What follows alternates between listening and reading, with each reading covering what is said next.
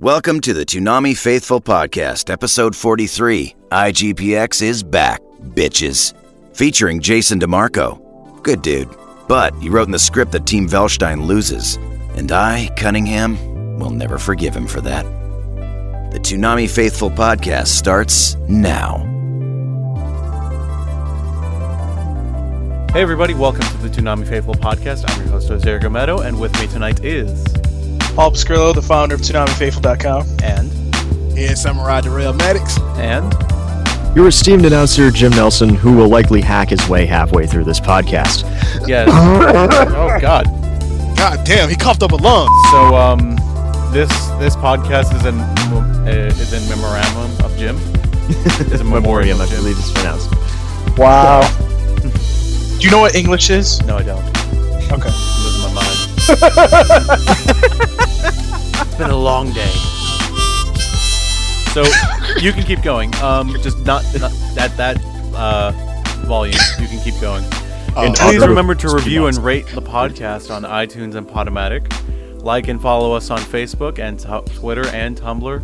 Our Facebook page is Toonami Faithful Podcast. Our Twitter account is @ToonamiPodcast. And our Tumblr is ToonamiFaithfulOfficial.tumblr.com. Nerdcore Absolution, The Continuum, is out in stores right now. And by in stores, we mean Bandcamp. And Paul's going to talk about that because I don't know. Yeah, you don't know. It's actually on our Geeky page, which is geek-e. See? You're not the only one messing up. He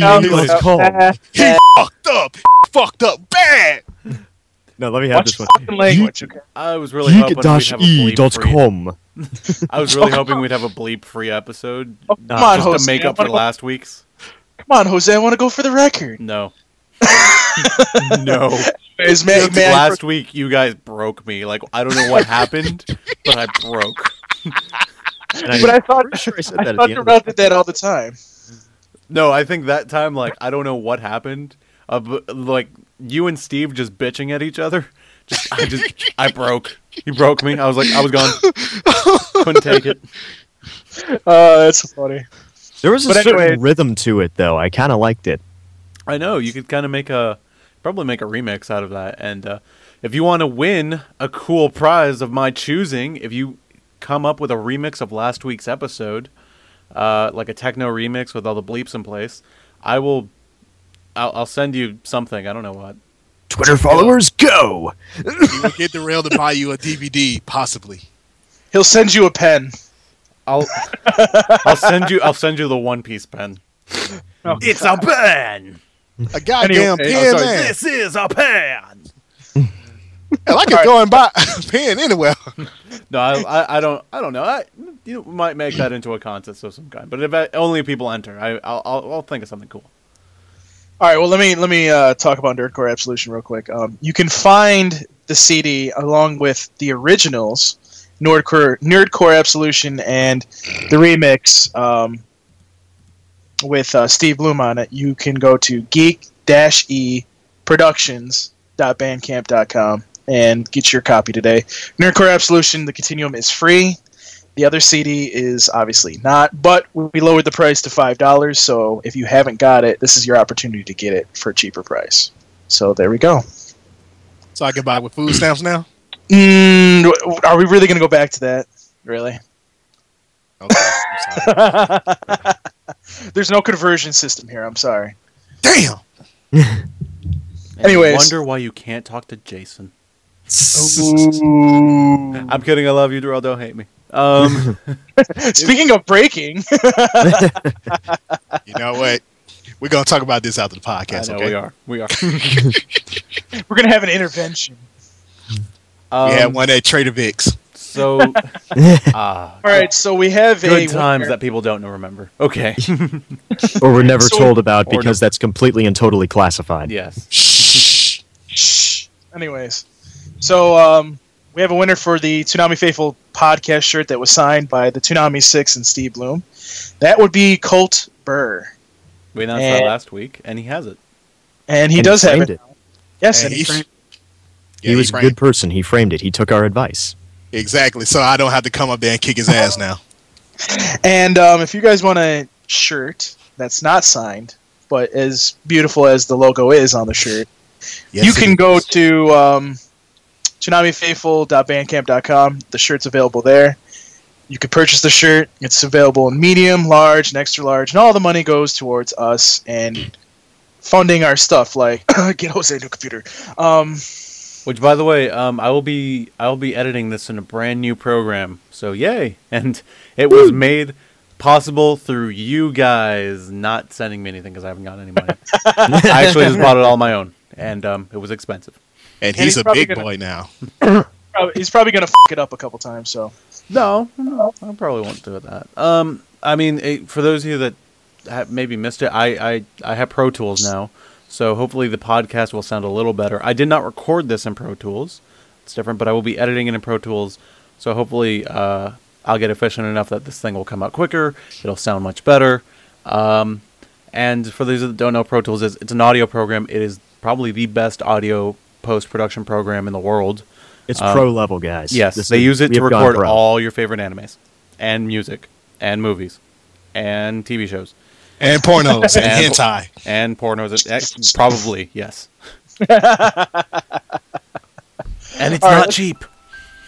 let's get into the news before we go too far. So buy a shirt, damn it. From Facebook, Twitter, and the official Toonami Tumblr, this is Toonami News, powered by ToonamiFaithful.com.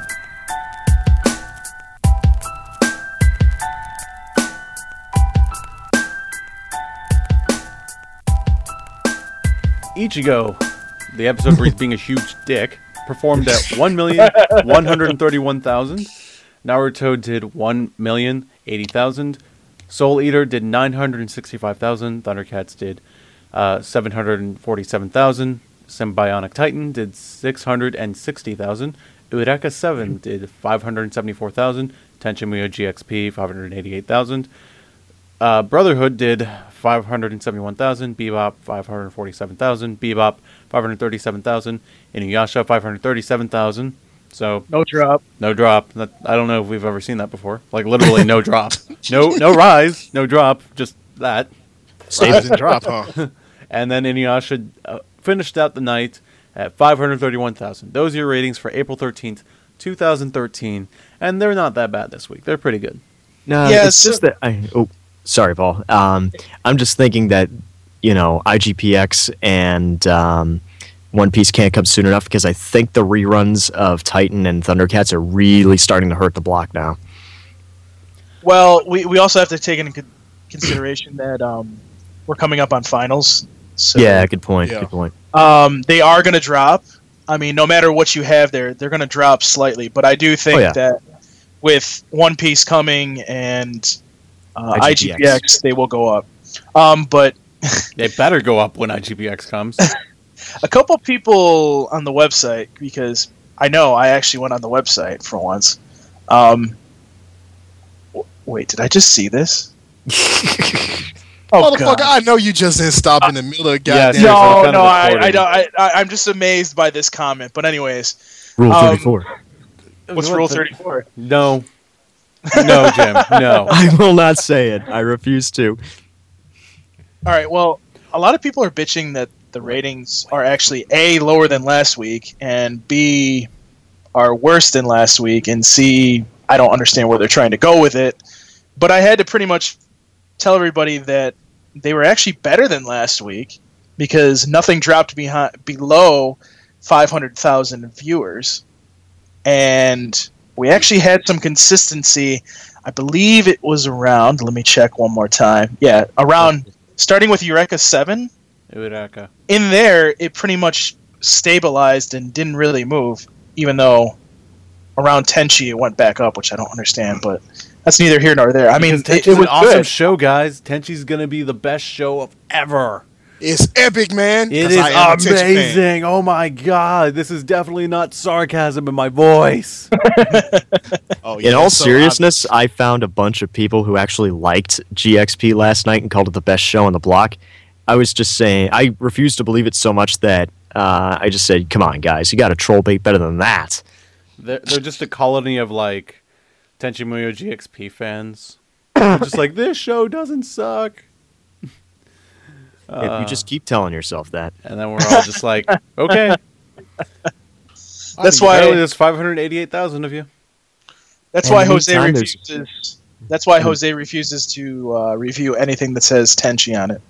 That's the reason why he passed it off to Darrell. Yes. That's the big reason why I'm passing it off to Darrell. So, I love you, Jose. So the ratings were not bad, and for those of you that are bitching, just quiet yourselves because I don't know where you're coming from.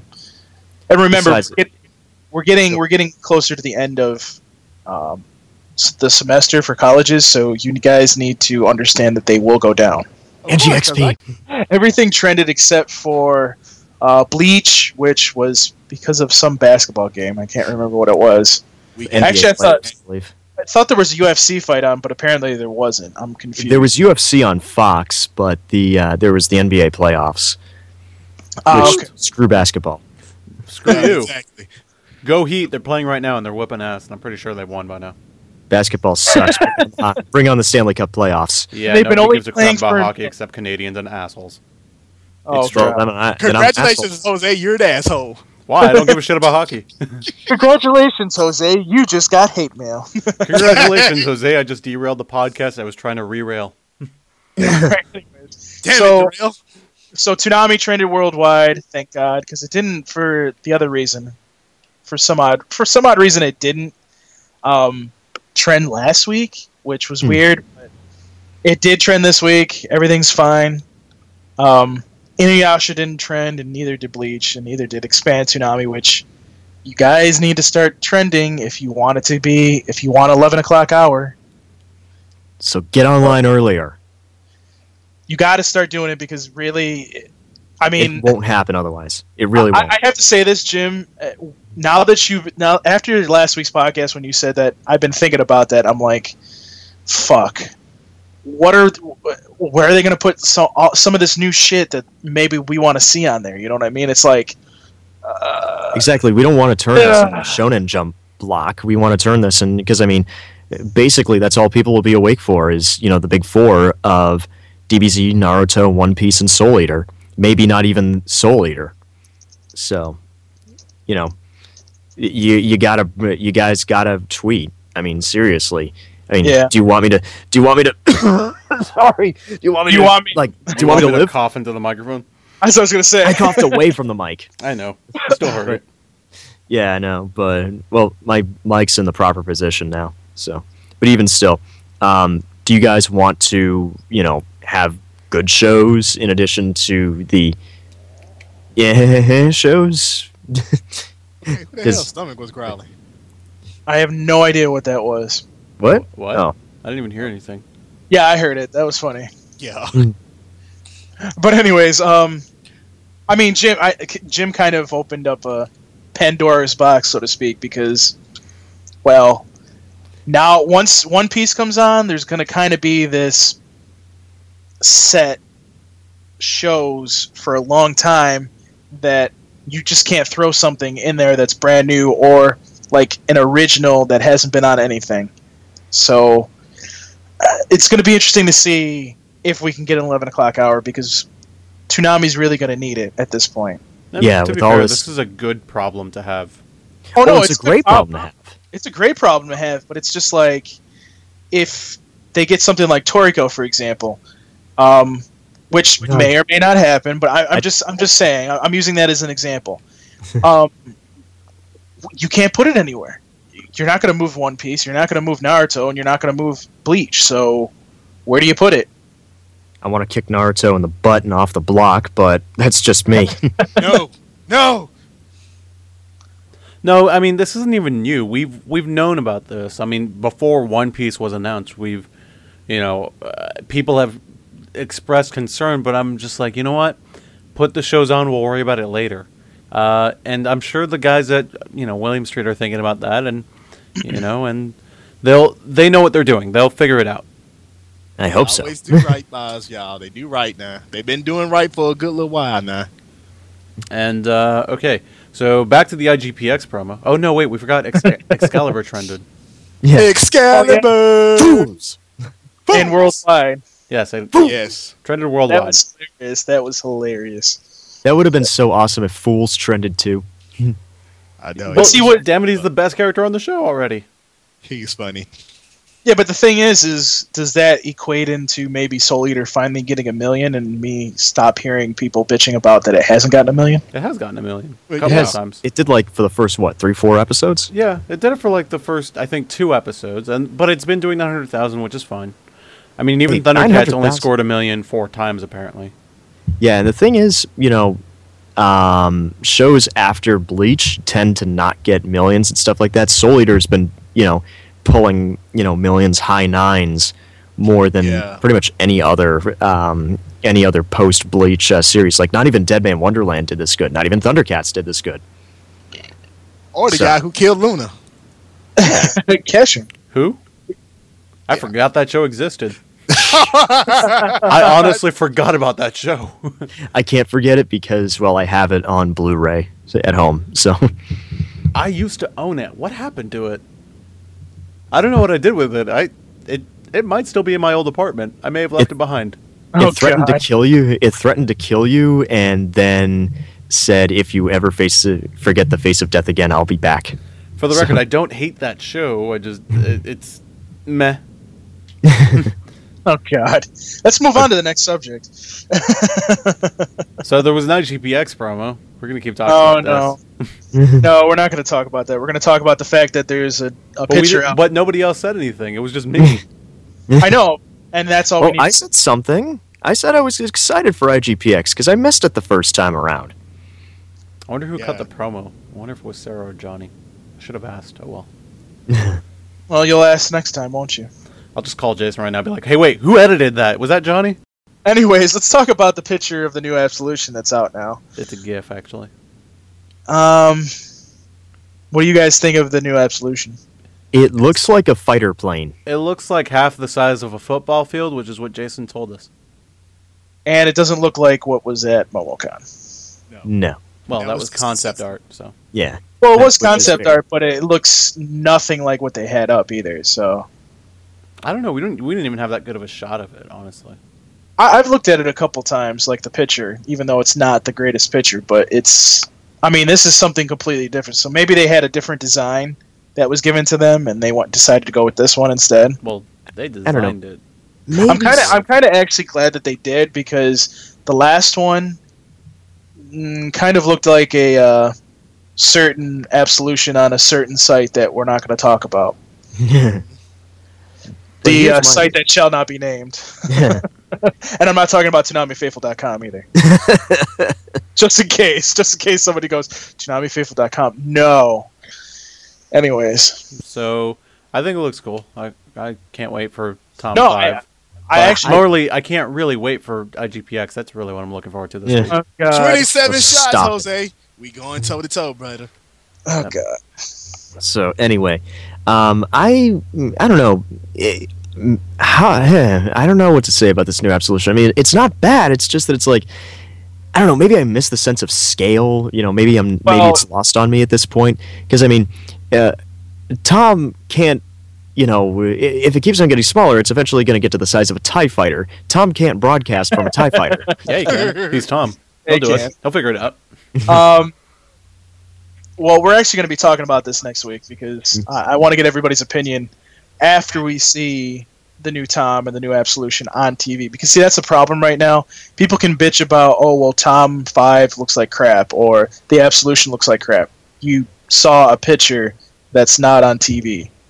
Tom 5 on that one picture we did get, though. He looks a little weird. Maybe is it just me, or is it just like, does he look like crappier? I wouldn't judge him until he's in motion, because he's supposed to look rustic. So who? Good point. Yeah, it's sometimes these stills, they just don't look good because they're not done. Yeah. A lot Right. of the time, like they See, that's haven't. what I thought. Yeah, they haven't really. I don't think the spit and shine polish has been put in yet, so I wouldn't judge it harshly yet. Yeah. Same thing with the Absolution. That's why I'm waiting to see what it looks like on TV before I sit there and I go, okay, They're probably this is what I think. yeah, they're probably rendering it to tape now. Probably. Probably. Well, not now because it's a Sunday, but No, probably Well, no. Well, needless to say, It's that probably the- taking a couple of hours to do it. Yeah, they probably Well- have the computers running all weekend long doing it. Well, needless to say, a lot lost in the whole thing of Farewell Tom 3.5 is farewell to the 2004 Toonami look as well, once again, because I think the bumps will look different when doesn't everything's gone. well, you know what? Speaking of the IGPX promo, yes, I'm actually saying this. The one thing that I found really weird, and I thought they would do. I mean, I understand why they didn't, because they don't want to reveal, that stuff yet. But the one thing that I found really weird was that they didn't actually use the new logo in this promo, because obviously it's going to debut the new Toonami with Tom 5 and the new Absolution. So I found that a little weird that they didn't kind of give us a preview of that, but at the same time I understand why. By the way, I'm not looking forward to that logo because it's going to be really hard to replicate in After Effects. Well, I mean, we're maybe that's the point. I like our logo, so we're not gonna, because I kind of both of our logos for the podcast and the ToonamiFaithful.com. No, that's not what I'm talking about. I'm talking about like redoing them so I can like use them in promos and stuff like that. Oh, okay. Yeah, that's gonna prove to be difficult because the one that's on the air now, that's not that hard to do. Like that. No, everybody does that. Everybody can use that one right now. That one's easy. It's when you start using CG and it's like, oh crap. Well, also they may have not changed anything either. We don't know. We don't know.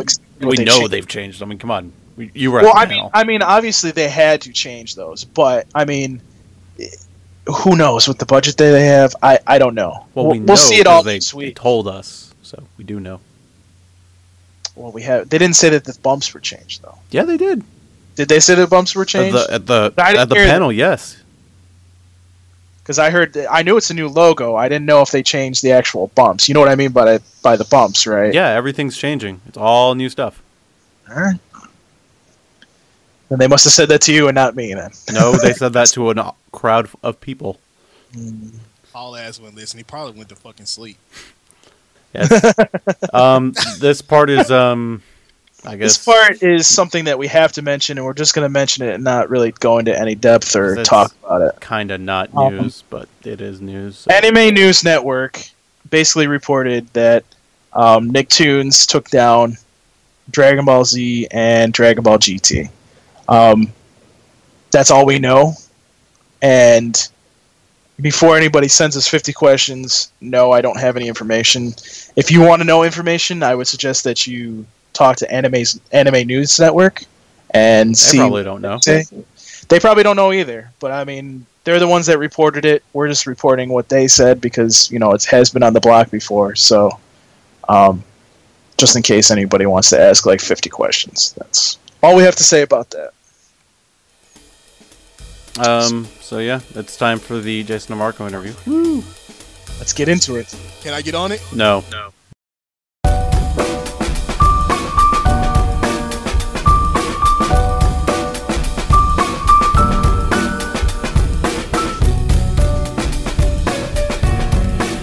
And we're back here again with us for the second time on the show, but the third time overall we've interviewed him. Yep. And please introduce yourself, sir. This is Jason DeMarco. And we honestly did not expect to have you back on the show so soon after MomoCon. We were honestly not going to, bug you. But then a couple of days later, IGPX was announced, and I sent you an email, I think that night, and I was like, okay, this is a big deal. Can you please come on the show to talk about this? And here you are. Thank you for agreeing to come on the show. Yeah, my pleasure. So, again, we're basically just going to talk IGPX. Starting with 6 months ago on this very show, you revealed that IGPX was written off. And that you cannot air it legally on the network again. What was the process to reverse that? And what rights did you pick up? We actually, it's pretty complicated, and I can only talk about some parts of it. I can't actually get into a lot of detail because I don't think that the network really would appreciate me revealing inner business practices, that kind of thing. But right. Yeah, generally speaking, oh no, I won't. Yeah. Please don't.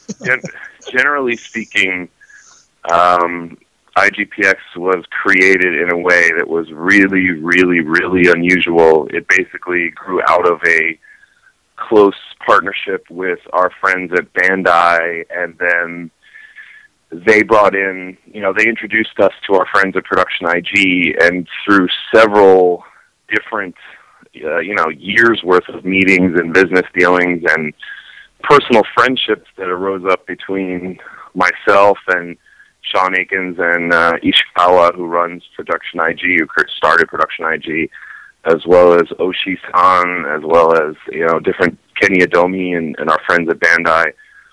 Those conversations led to the idea of us doing a co-production. But because it was an international co-production, it wasn't just Cartoon Network and Bandai, for example. It was Cartoon Network, Bandai, Production IG, Sunrise. There are several different rights holders. So the company that produced IGPX is actually, it's called the IGPX Production Committee, but it was like all of our companies. So because it wasn't simply us creating the show, we didn't wholly own it, completely outright. So it turns out that for various other tax reasons I don't understand, if we didn't own the rights, the rights reverted to them. So they basically are allowing us to show it. So because it's been such a long time, 6 years in terms of television is forever, and because we still had those good relationships with them, we were able to sort of work out a way to get it back on the air that also involved a bunch of legal gobbledygook that I don't understand. So it's sort of because the way IGPX was created was so unique and had so many partners, that's the thing that allowed it to come back, where normally, in the case of like Megas, you wouldn't be able to bring it back. At least not in that, not the show that aired, not in the current form, as I understand it.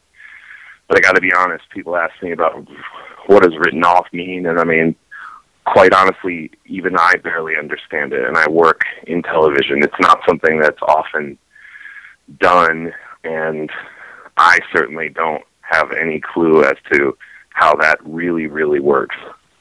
But luckily, I bothered enough people and annoyed enough people and made enough phone calls over months and months and months and never gave up and managed to convince people that we could do this. So here we are. All right. I'm sure Production IG is happy that the show's getting a second shot. I'm sure. Have you spoken to Hongo and told them the good news, or? They told him. I haven't spoken to him, but I know that he's been told and he's happy. Everybody that worked on it put their hearts into it, and they're happy that it's not, that it hasn't gone away. And, as it turns out, people have asked them about it. I mean, Maki has related to me that people have asked her about it and written her emails. And yeah, she's probably tired of me.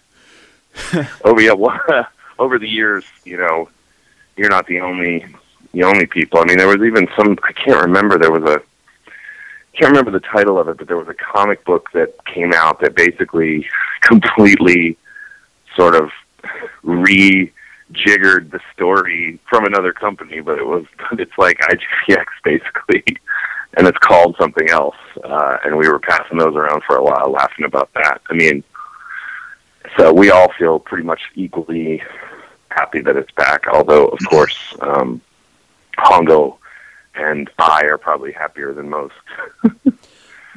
Now, what exactly the rights did you pick up? I'm guessing just broadcast, but did you pick up streaming rights as well, or anything else? As far as I know, it's just broadcast. Streaming rights are a whole nother issue, and IGPX was created right before that was a really common thing. It was like, you had Reactor and Jetstream and stuff like that, but it was still, I would say those were on the outer edges of that kind of thing being just the norm. And I'm not sure, but I think that at the time it was like hard enough to get a deal done between all of these different companies that would work for each person's territory. I mean, they sold IGPX DVDs in France, so there's a whole, there's that part of it too. So I think at the time it was just easier to not worry about, streaming. Although I might be wrong, but the deal we have right now is just to show it on television. So as far as people asking if they'll be able to get it on iTunes or DVDs or any of that, to my knowledge, no, they won't be able to. Or, at some point they might be able to, but that part is out of Cartoon Network's hands. So we're just showing it on TV. We're happy to get the chance to do that. And we're sticking with that. Well, now I guess we're going to get into show proper now. Production IG, as you've told us before, was your first choice, and excellent first choice. If they were unavailable, which other animation studio would you have liked to have maybe talked to? I mean, this was old. This was, I guess, the show premiered, 7 years ago? So that means that we started working on it 8 or 9 years ago. So the hot studios then are sort of different from the hot studios now. We liked Madhouse at the time.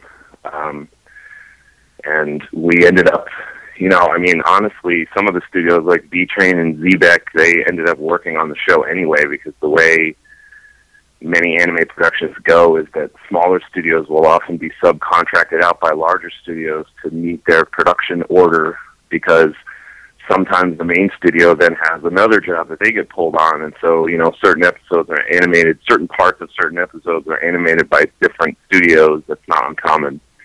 Like Studio Ghibli, which animated on IGPX. Yeah. Yeah. I mean, that's kind of the, that's just the norm there. It's like, hey, you guys you're slow for a week? Well, great. We have this one episode. We need these 5 scenes. They're kind of killing us, and they're the kind of work that you guys do really well.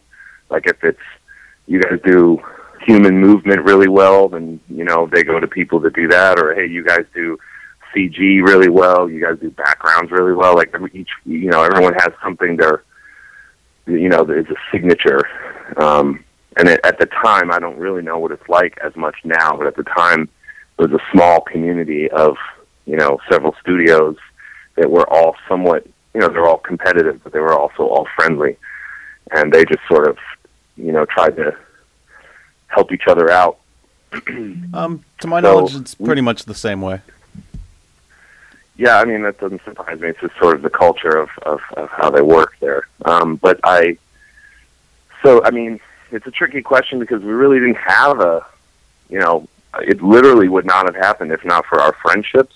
So we would never have even thought of approaching another studio, because it was just like they were already the people that we, were close with and whose work we admired and respected. And, it's like if you were already friends with a bunch of people at Pixar and then an opportunity came to make a show, you wouldn't even think about anybody but Pixar. You know what I mean? Because not only are they the greatest in the world, you also have a great relationship with them. So it's just a total no-brainer. There really wasn't even any thought in our head of another studio, and even the ones we did like, we ended up using on IGPX in certain scenes anyway, luckily. Now, were there any story ideas that you had? I remember one in the commentary, but maybe there was another story idea that you maybe had that didn't make it into the 26 episodes that you wish you could do now if you had another chance? I'm trying to think. You guys sent those questions, and I was trying to think about that. And I mean, really, we got most of them in. And in fact, we had to, Hongo actually had more ideas for unusual things happening than we did. And then certain things like, originally there wasn't going to, Hongo didn't really want White Snow at all. Like, originally season 2 was just going to be more of Velstein and Team Satomi, and it was Sean and I who were like, no, we need a new villain. We still, of course, would have Team Velstein, but we wanted to complicate things and have some good old-fashioned cheaters, like some real villains, because obviously one thing that pretty much every anime does really well, a lot of them anyway, is they have, one of the reasons, we like Japanese cartoons is because frequently their shadings of their characters are deeper than the more simplistic, good guy, bad guy dichotomy. So they, and that can become a problem if you want a show that's clean with the storytelling, because you want everybody to have a motivation, including you want complex, quote unquote, bad guys, but at the same time you get into a zone where the moral relativism makes it hard for you to just be like, okay, that's a guy I can hate. Because sometimes it's fun to watch a show and have a character that you just hate and despise. Like, there's a value to that, just like there's a value to having a character that you aspire to be like, or that you want to root for. So that was very much us bringing our American sort of storytelling sensibility, because Hongo was more interested in telling the story of like Sledge Mama or Team Bellstein. And, Sledge Mama starts the series as quote unquote bad guys, but then as you go on, you realize that they all have their own reality and their own pressures that they're dealing with, and that they're not actually bad guys. And then even River, who is a very annoying character, I think, you realize isn't a bad person. He's just frustrated, and he's just not as much of a mess as Takashi is in his personal life. River is actually just even more of a mess, but a talented kid who's not a bad person. So we wanted, a real bad guy, and White Snow was Hongo's answer to that. So stuff like that, I didn't have a lot of story ideas that didn't happen. I was the person who pushed very hard to have the Rocket end up on the team for a while, and spoiler alert to the people who haven't seen it, but when the Rocket actually does race for a while, that was very much my idea and something I felt very strongly about. So luckily, because of our collaboration, I won't say I got to do everything I wanted, because it was a collaboration, and a lot of things Hongo felt strongly about. We didn't argue, but we certainly had plenty of back and forth, and there are some things in the show that he felt very strongly about that I don't necessarily love, and I'm sure that there's plenty of things that we felt very strongly about that he doesn't love, but we all kind of agreed that 9 times out of 10, the compromise we came to felt good to us, as opposed to creatively, bankrupt because we had made too many compromises. Like, it felt like we would butt heads sometimes, but it would help us get to a place that was a good middle ground that worked for both of us usually, which is, pretty hard to do when you don't even share a language or a culture, and you're talking, sometimes thousands of miles apart from each other, trying to work on a project that you both feel passionately about. I mean, it's no easy thing. But it was such a thrill to do that, I never felt like it was hard work, ever. That's actually kind of interesting, because I remember there was maybe this was a fleeting thought from the commentary, because I watched that so many times. But you guys, I think, had a story idea, and I think it might have evolved into another episode where Takashi and Liz both got agents. I think that ended up evolving into. Oh, another, yeah. Yeah, that was something that. Yeah, that was one. I mean, basically, the idea was that Takashi would get an agent, and then, when his head started getting big because he started winning a bunch of matches, he'd be in high demand, and, Liz would get an agent because she's, pissed off that Takashi has an agent, and then they would start talking through their agents, and, it was sort of going to be a play on, Hollywood stardom kind of thing. And I don't remember why, but I actually think Sean shut that one down. I think he just thought that was too, ultimately we were making the show for, kids, even though we knew that we were making it for teenagers as well. And I think he just thought that's too much into, that's just doesn't have at its core enough of an action premise. That's like just too political and that's just not what he wanted. And I saw his point. I mean, I think it would have been interesting to explore the idea of sports agents and money and how that takes things over. But as Sean pointed out, we kind of explore it in other ways throughout the show. In episode 3 where, they run out of funding, or that might even be episode 2, and that's a whole big plot line for like most of the season. And Mark's rich family. I mean, there's a whole. So we certainly deal with that, and then we have the thing where Liz is doing modeling gigs and stuff. Right, that's where I think a lot of those ideas went. Yeah, to earn money to send back to the orphanage. So, we ultimately dealt with those issues. We just dealt with them with less of an A plot and more of like B and C plots, because they're probably not interesting enough to be an A plot, really. So yeah, that. I would say that's one of the few, but even then we ended up, over 26 episodes. I know why it takes a million years for someone to move their toe in a Dragon Ball or Bleach episode, because it's hard to just pack half an hour of plot lines and everything and make 26 episodes. And I don't even know how they do it with a show like One Piece, where it's just going and going and going. It's so hard to keep, like creatively, it's hard. You just keep wanting to throw more in because you just have more to fill, Well, especially in Japan, where they don't have season breaks, where they got to keep going every week. Yeah, I mean, it's honestly a miracle when shows are creatively vital after so long, with that kind of grind. That's kind of how American television used to be in the 50s.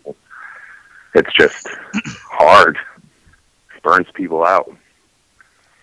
Now, I feel that IGPX wrapped up nicely enough, but just open enough that a third season wouldn't feel like a weird or unwelcome addition. But if a third season were to ever happen, what are some things that you think you'd like to see in it? Oh, well, I mean, I think it did end up in a place where it felt like a good ending, but it was open-ended enough that you could keep going. That was kind of the idea. I think Johnny Dipkin would end up being, he would certainly end up being a focal point. I would want to come back to him when he's a little older.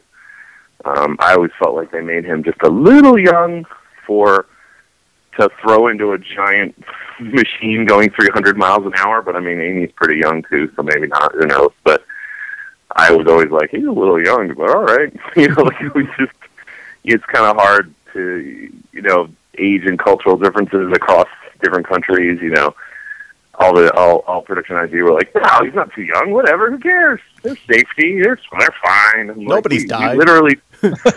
We literally show these guys get hurt all the time, but okay, cool.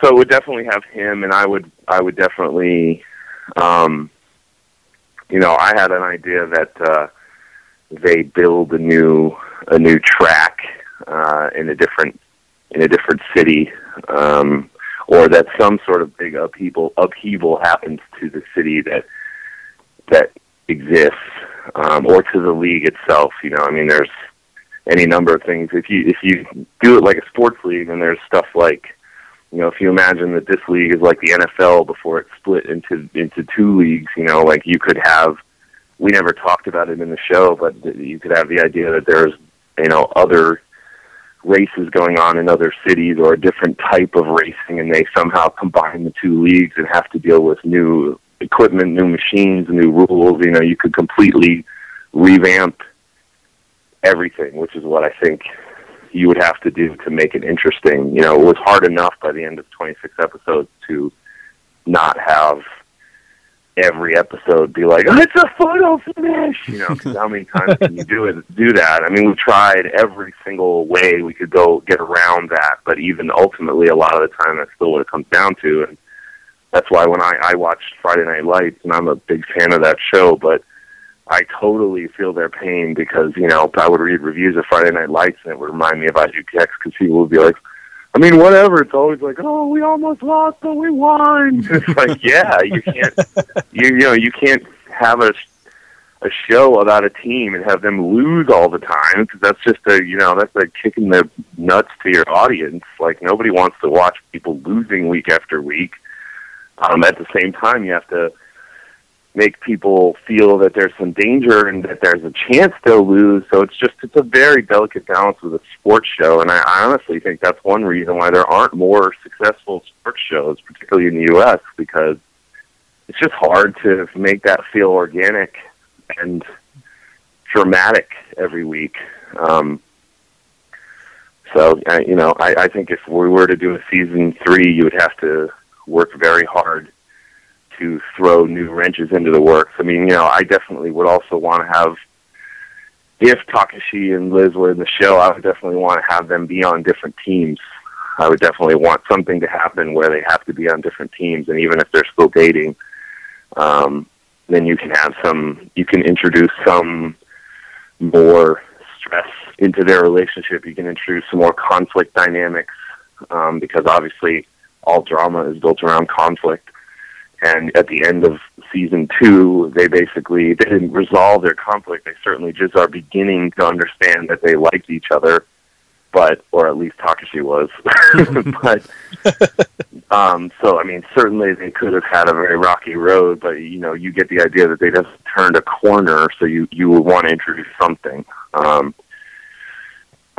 then, I would want to find ways to keep the Rocket involved because he's my favorite character.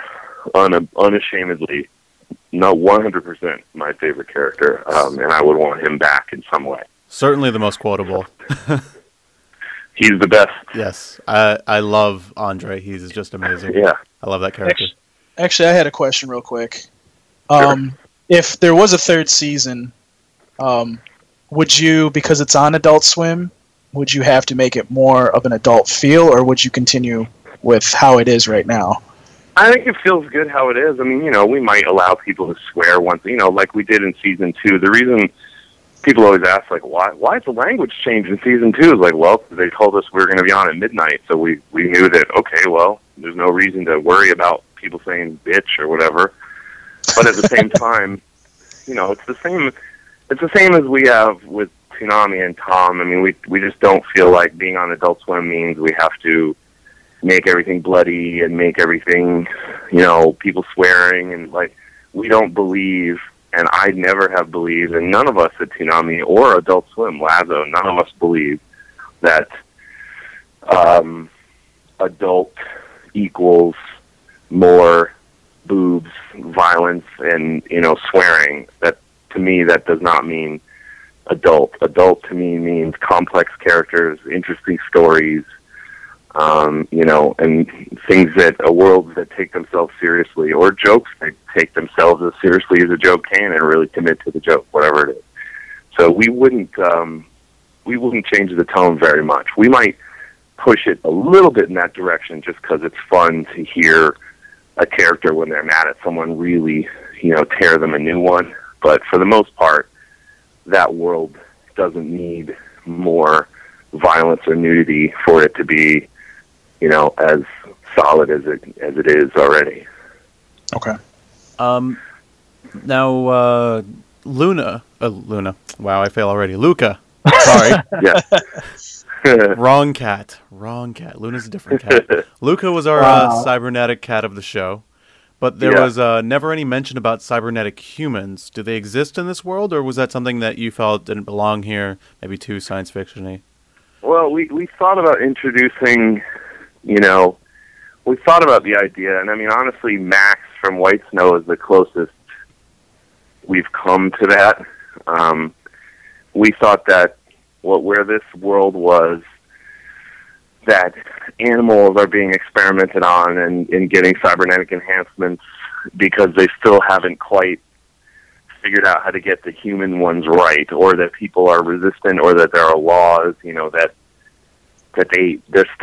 we're like halfway through the technology's life cycle.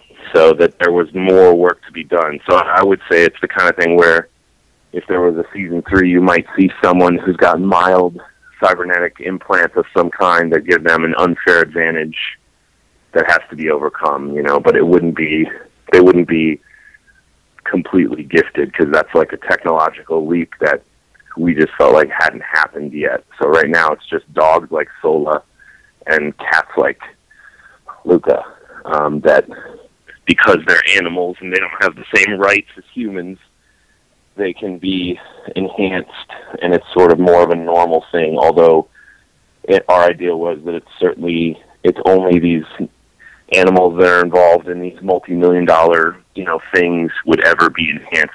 Not your average dog or cat, just these dogs and cats, or other dogs and cats that might be doing things in some way related to companies running and not wanting to use humans, or trying to experiment in better ways to push things. We just like the idea that the technology of the racing was, not only improving the robots, but improving pilots, and then improving co-pilots, even to the point of trying crazy stuff like having animals that talked. We just like that idea. Now, what was the production schedule like while working on the show? How difficult was it to work on IGPX while holding down all your Cartoon Network duties in the States? It was kind of like working on Toonami for free. It was a 7-day-a-week job, and it was like pretty much constant contact with Maki, who was sort of the main fulcrum between us and Production IG. Bandai looked at all the cuts and everything, but they basically stayed out of the creative process. It was pretty much just us and Production IG. So we flew down there for about a week or two at a time, about 5 or 6 times over the course of, I would say, 2 years from beginning to end. Once the shows were in script phase, we were constantly looking at different, translations of scripts, and sometimes we had to find new translators, because sometimes the English was so clunky that I couldn't tell what was bad writing and what was bad translation, so. Right.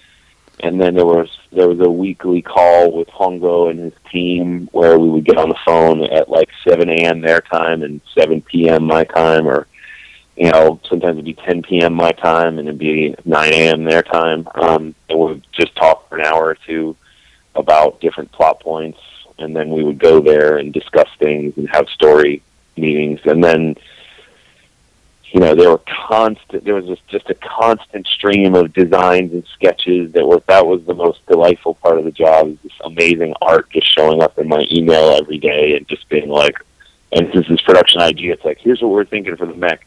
Yeah, that's pretty cool. All right, then. We have very few notes about anything like that. Our notes were more on the character side, They would have sometimes a character design that we would disagree on, or even all the logos that we designed a lot of those logos because they knew they wanted to have like NASCAR and Formula One type logos on everything, but we told them they can't be real companies, and so they would send us a bunch of logos, and then about half of them we would redo because we were just more picky about type and logos and stuff.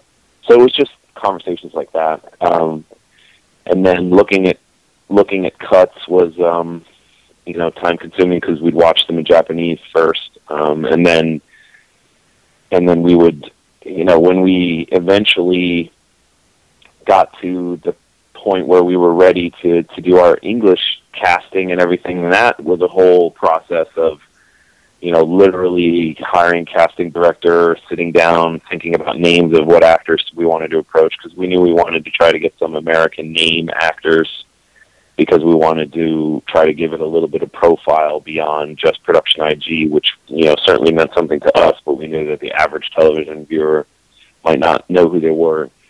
And then working with Bang Zoom on the translation of the scripts into colloquial English that worked, and then further into working for Lip Flap that already existed, and then working with them, with the actors. Sean and I were in LA for 3 weeks for the first, all of the actors, reading basically most of season 1. And then for season 2, I came back for about a week, and just guided the process. We did a lot of writing in the room when the actors would come.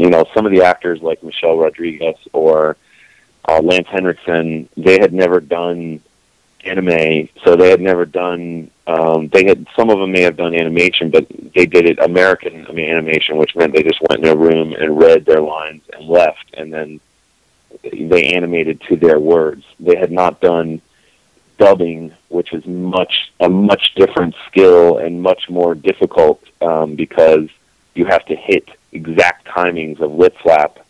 So not only do you have the challenge of an actor, which is reading the words and making them sound believable, you have to then you have to work it out so that your words are happening in the same number of syllables as the lip flaps, and that is just a huge thing, and a lot of these guys had never done that before, so it took quite a bit of coaching for some of them to get them to where they could hit the timings, and it was well worth it, because some of these people are actors for a living, in film and stuff, and they just brought a whole nother level of acting ability that I think was uncommon, for this type of project.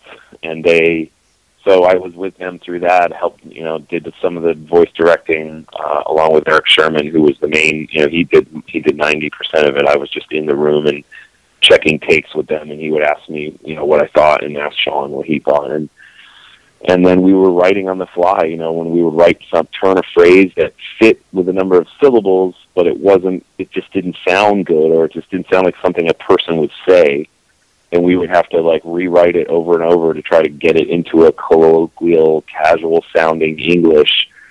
It's just, I have, after doing it, I have a great respect for, I went through it on Big O as well, but I just wasn't as intimately involved. And I have great respect for people that do that, which is one reason that I feel strongly when people denigrate dubs. Well, it's one of the reasons I think I get annoyed by that, because there are certainly terrible, atrocious dubs, and there's no, I'm certainly not defending that, but there are good dubs, and the dubs that are good, if anyone knew how much sweat, blood, and labor goes into making those good while still retaining the feel of the source material, I don't think many people would complain as much, because it's just, it's very hard.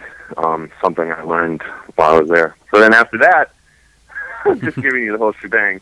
So then after that, we still weren't done, because then we got the rough mixes of the episodes, which in Japan, they mix these episodes much faster than the American process. They also record them much faster, because they usually have all the actors in the room, so they literally will do a whole series in a week, because everyone is in the room acting together. And it certainly is a better organic experience for the actors, but it also has the benefit of just being faster. We couldn't do that because we were working with pre-existing material. So, for us, we had to, but when they got into the mixing, they actually mixed much faster. And, we felt like the mix needed more than they gave it, and we had more time than they did, because we have our own audio guy who just, he's there 24/7 for us to use. So Brent and I went through the episodes and literally sat there and just beefed up all the sound effects wherever we could, because I wanted it to sound like what I told him was I wanted to sound as good as any action movie that you watch, and it was a ton of work. And then after all of that, we also went through with Sarah and Sean and I, and went through the episodes and made some, I would say, very minor edits, mostly driven by Sean, because he felt like there were some slow parts and some dead parts and some weird reactions and some just things that he felt like were a product of just cultural differences, and he just didn't he felt more strongly about it. I didn't disagree, but I don't know that I would have made the same edits. And we did that, and then I felt very strongly about rescoring the whole show almost. So Sarah, current Toonami editor Sarah and I would go through every episode and find music cues that we thought fit, and that process took, it probably took a week per episode, and then got it mixed for 5.1, and then went back to LA to approve the 5.1 mixes, so that before the DVDs came out, they were right. So yeah, all in all, it was a lot. Probably beginning to end, it was 3 years from talking about it to mastering the DVDs and having the DVD in my hand of the finished product. That also doesn't include all the stuff we did with Bandai on the IGPX game, where we worked on the writing of that, and a lot of the, we approved. They mostly did all of it. We just approved everything and were involved in sort of the early phases. So there you go. There's a big long answer for you. Big long answer that encompassed a lot of the questions. You read ahead, didn't you? Yeah. So automatically I can skip the next question I have and just go to number 10. Well, actually, I actually kind of want to get your opinion on a couple of these. So, sure. Now, I understand IG had to put it. I understand IG had to put the show on television much quicker than you guys. Yeah. But I guess was there no possible way they could have waited to get your sound mixes? I heard that they did like your sound mix, and that's basically the one that's on the uncut version of the first episode. Yeah. I think they liked our mixes, but, not enough to screw up. And the way television deals work in Japan is they have a slot that is pre-bought. They pay for a window on the network. The production company, in this case of Bandai or Sunrise, I don't know who, but they pay for, we will have a show, it will start at this date, it will end at this date, and they pay for that window to be held. So either they got to show that show, or they got to show another show, but they got to show something. And they, it was sort of like asking them to not do their business model. We didn't anticipate we'd remix the episodes, and they didn't anticipate we would either.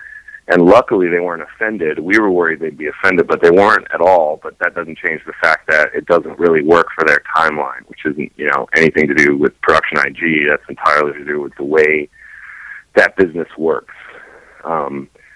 So that's kind of why we never approached it. And I've always said, and of course, people have wanted to argue with me about it, but I don't care. They didn't make the show, and I did. So I've always said that there's no definitive version of IGPX.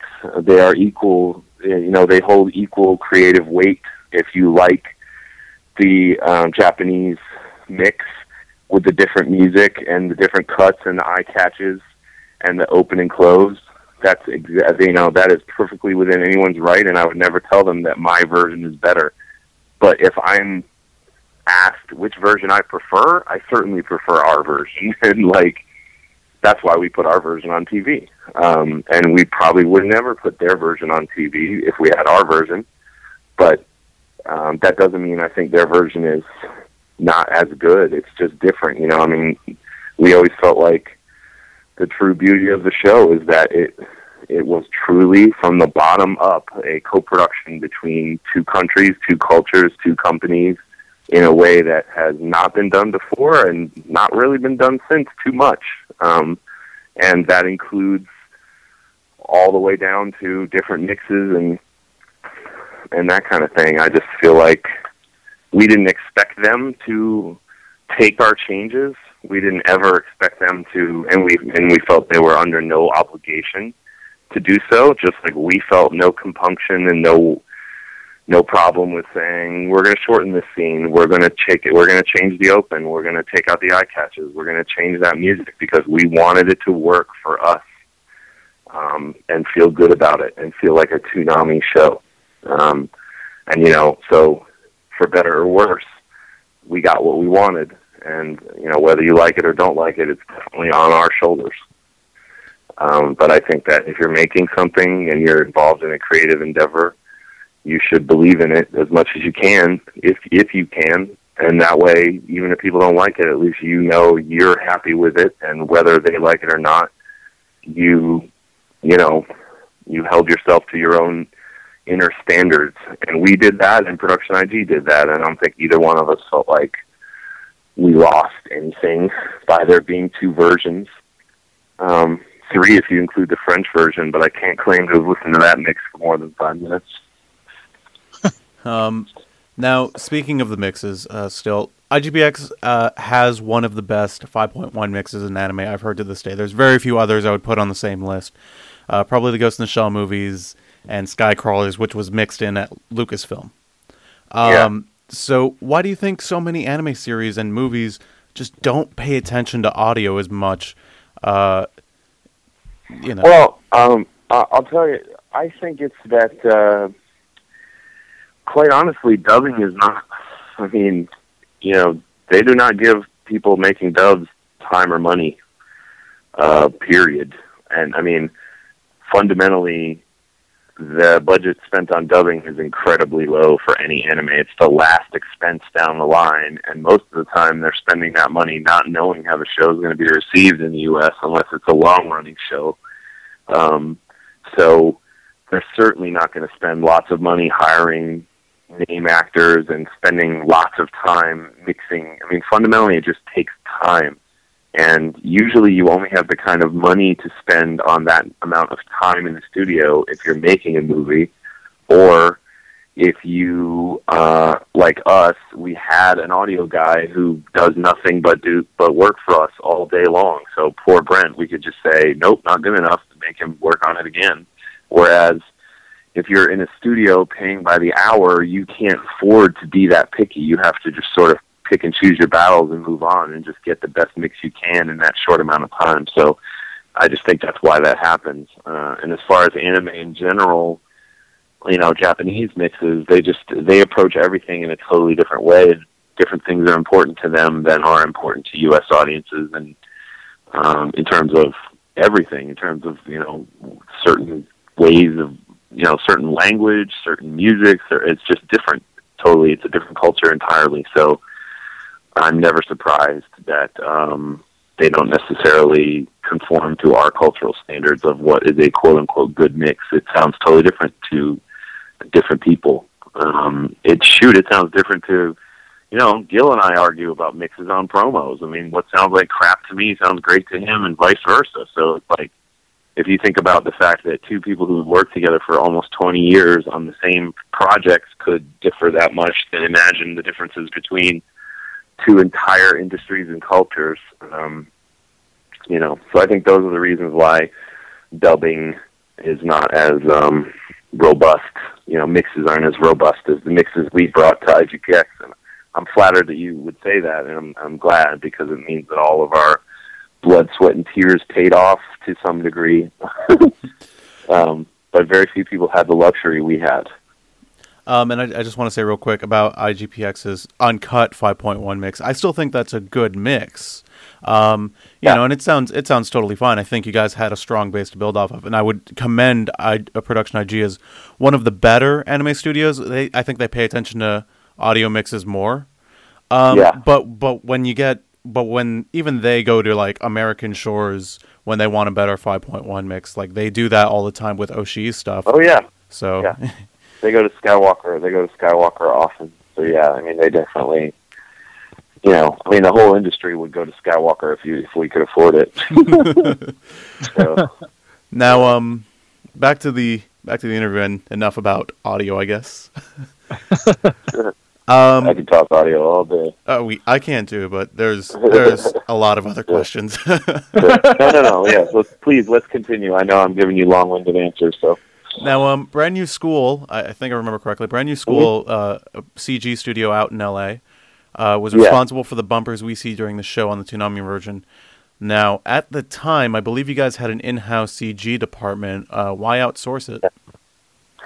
Well, they were working on Maguzi, and they were working on Toonami proper, and we frankly didn't want to burden them with, hey, here's a whole new set of models. I mean, it was a lot of work getting the models from Japan. You know, they use completely different software. I mean, it was a pretty insanely huge undertaking. And Brand New School at the time, we had used a bunch already, and we were sort of friends with, and they just sort of jumped at the opportunity to do it. To be quite honest, that was Sean Akins. That was all his doing, and he directed all that animation because he felt very strongly he wanted it to be CG. I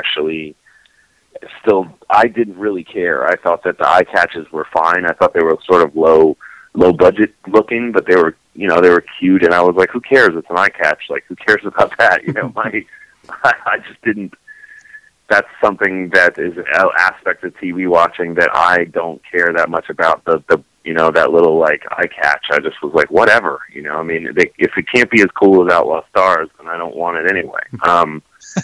And Sean felt very strongly he wanted it to feel slick and, like, you know, big budget, and so he approached Brand New School and had them do that. And I mean, I think it looks great. I mean, I'm really happy that he did that. But yeah, the reason was that they were already busy doing, you know, their day-to-day jobs, and they just couldn't take that on and get working with models from another country. So yeah, that's why we use Brand New School. Now the music of the show, again, we're back on audio already, but the music of the show is a defining element. Now, what should new fans know about the soundtrack if they're used to, you know, typical anime soundtracks? Because it is very different. Yeah, they should know they're not going to get their typical screaming guitars and guys going, yeah! Because we did not want to do that. We wanted our show to feel different, and to feel American, and to feel like Toonami. And I had a very good friendship with Ninja Tune, the Ninja Tune label, and we were using their music on the air already. So, you know, at a certain point, I just thought, you know, we weren't sure what we were going to do until we heard IG's mix, and we knew that they were getting some classical kind of music, and the idea of classical music seemed a little weird to us, but we thought, well, you never know. I mean, at least it's different. At least it's not like, you know, fundamentally, nothing against guitars, but fundamentally we wanted to not have lots of screaming guitars. We just didn't want to do that. We thought every American kids action show had that. Like, you know, if you go back to even our youth, like my youth, if you look at old Transformers or G.I. Joe, like, it's always some wow, wow, like guitar, and it just, I was so beyond tired of that in shows, in action movies. I was just sick of it. So, but we didn't want to go the other direction and have hip hop because, you know, pre people actually being able to rap about nerdy stuff well, which certainly was not back then as much. Just the idea of having, the idea of a rapper doing like an IGPX rap was just, I was like, no way. You know, I mean, that was certainly before this era where guys can do that and do it well, obviously. But at the time, it was like still sort of not something people did, and certainly if they did, they didn't do it well. So we, you know, at a certain point, I don't remember when, but I was like, we have Amon Tobin. Well, why wouldn't we just try to use Amon Tobin music in here? That's more cinematic than most movie soundtracks. So I called my friends at Ninja Tune and just worked out a deal with them to license all this music for the show. And then, you know, after that, it was like once or twice we'd be like, well, hell, we own these tracks that are in Toonami. I mean, we have the rights to, like, Tommy Guerrero and all this other music, so let's just throw everything we have at it and use absolutely the best music we can possibly put together with the budget we have. And by that time, the music budget was very small because we didn't budget for it. We didn't know we were going to do that. So luckily, Ninja Tune were super cool and allowed us to do it. And, you know, we talked about putting out a soundtrack with them, but it just financially, it wasn't feasible for them to do.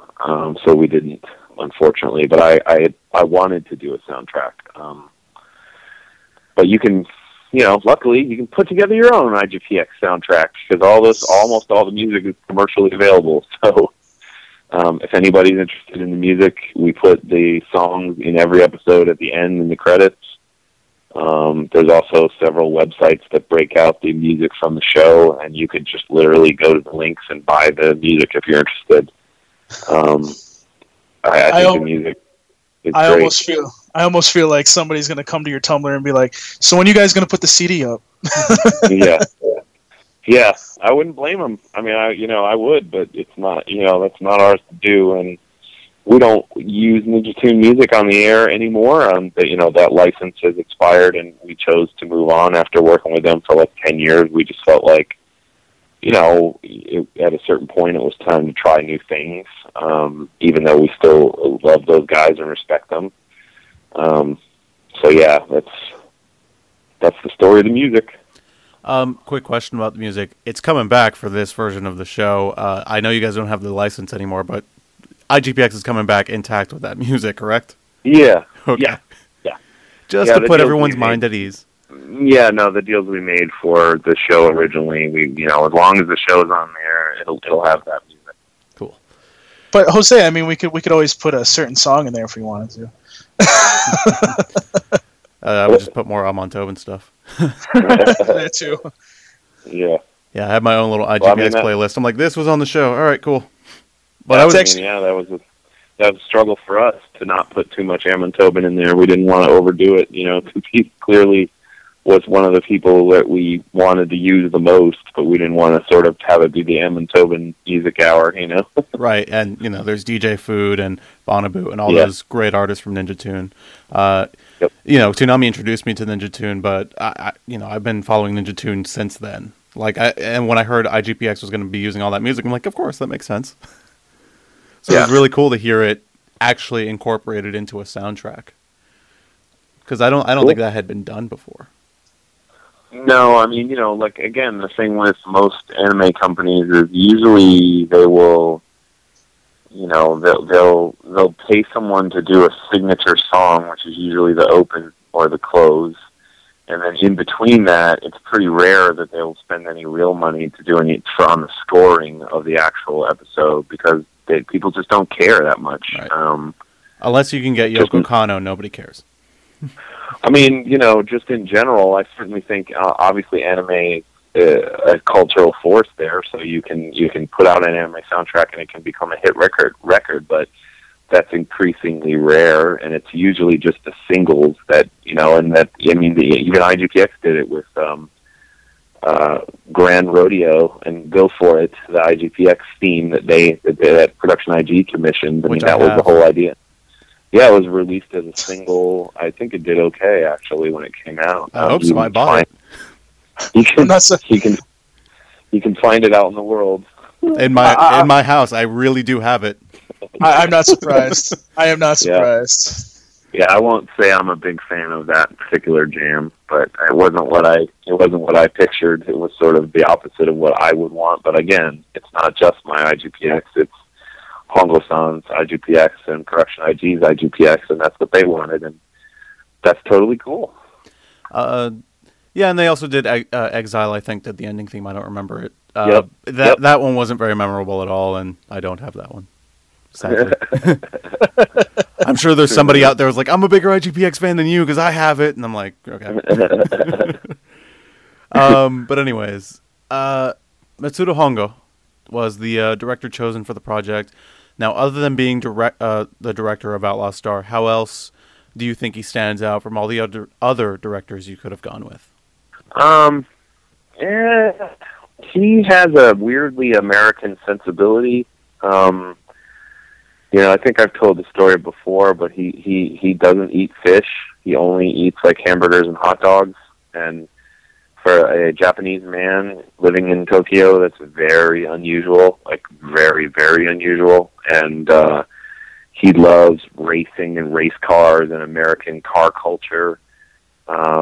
He's not, and he's not an Americanophile or anything like that, but he definitely has a side that appreciates aspects of American culture, and I think that's what really, when we met him, that's what drew us to him, is we felt like he understood a part of us. You know, we certainly had an affinity for Japanese culture already. We knew that we did, Sean and I, but it was good to meet Hongo and realize that there's this guy, he's living in Japan, but he doesn't eat fish. He likes American race cars. He likes Hooters. You know, he just sort of felt like one of us. Like, it was just an immediate connection. And then, you know, of course, the reason we were interested in meeting him in the first place was because of Outlaw Star. But I mean, Outlaw Star is another example of, like, you know, there's a lot of American sensibilities and clearly like Western elements and all the different things that are in that show that are lifted from Western culture that he clearly finds fascinating in its own way. And then he filters it through the lens of his culture. And so we just felt like, what better director for this project than someone who can stand with one foot in either, you know, in either culture to some degree. And we felt like we were doing the same thing, and we just felt like that would make it easier for us to work together and for him to understand certain aspects of our culture that would make us ask for certain things, like a clear villain or a romantic relationship that actually has an ending with a kiss and not just the usual unrequited, you know, weirdness. Like, the things that we sort of drew a line in the sand and said we had to have, you know, he actually understood. So it was more about who he was as a person than necessarily his body of work, but we definitely were, the reason we even wanted to meet with him, and it was Outlaw Star. Now, the Animatrix and Ghost in the Shell are the only big East and West collaborations that have done incredibly well. Halo Legends, Mass Effect, and sadly, IGPX, among others, have not seen quite the same success. Now, what do you think holds these collaborations back from reaching a mainstream audience, and what lessons from IGPX that, if you learned, if you were given a chance, would you apply to a new collaboration? Yeah, I mean, I would. It's hard. I think that. I think with Halo and Mass Effect, those are good, and Dead Space too. I mean, those are all good, but they're not. It's like they're good, but they're not great, in my personal opinion. And I think people are just surprised they're good, so they're like, "Wow, this is really good," and what they mean is, "This doesn't totally suck." And I don't think that's a good bar, you know. And I think for Halo, Dead Space, and Mass Effect, those were side story elements. There's just another twist on, you know, a pre-existing franchise. So I think those are for hardcore fans of either anime or those franchises. And I think that most people who play Halo just want to play Halo, and they don't give a crap about Halo comics and Halo. You know, that's for the next level of Halo fan, which I just don't think. I think the audience for that is ultimately somewhat limited. And for the Animatrix, I think it was sort of. I think the reason that took off, that's just, I mean, aside from its high level of quality, is because it was more of an experiment and people were curious about it, and it was released at the absolute perfect time to capitalize on the Matrix as a phenomenon. You know, the first movie had already come out. The second movie had, I don't think, quite come out, right? And I don't think so. No, it hadn't been out yet. So people didn't know that the Matrix was going to suck. They still thought it would all be as awesome as the first Matrix movie. So they released this thing when people were dying for more Matrix.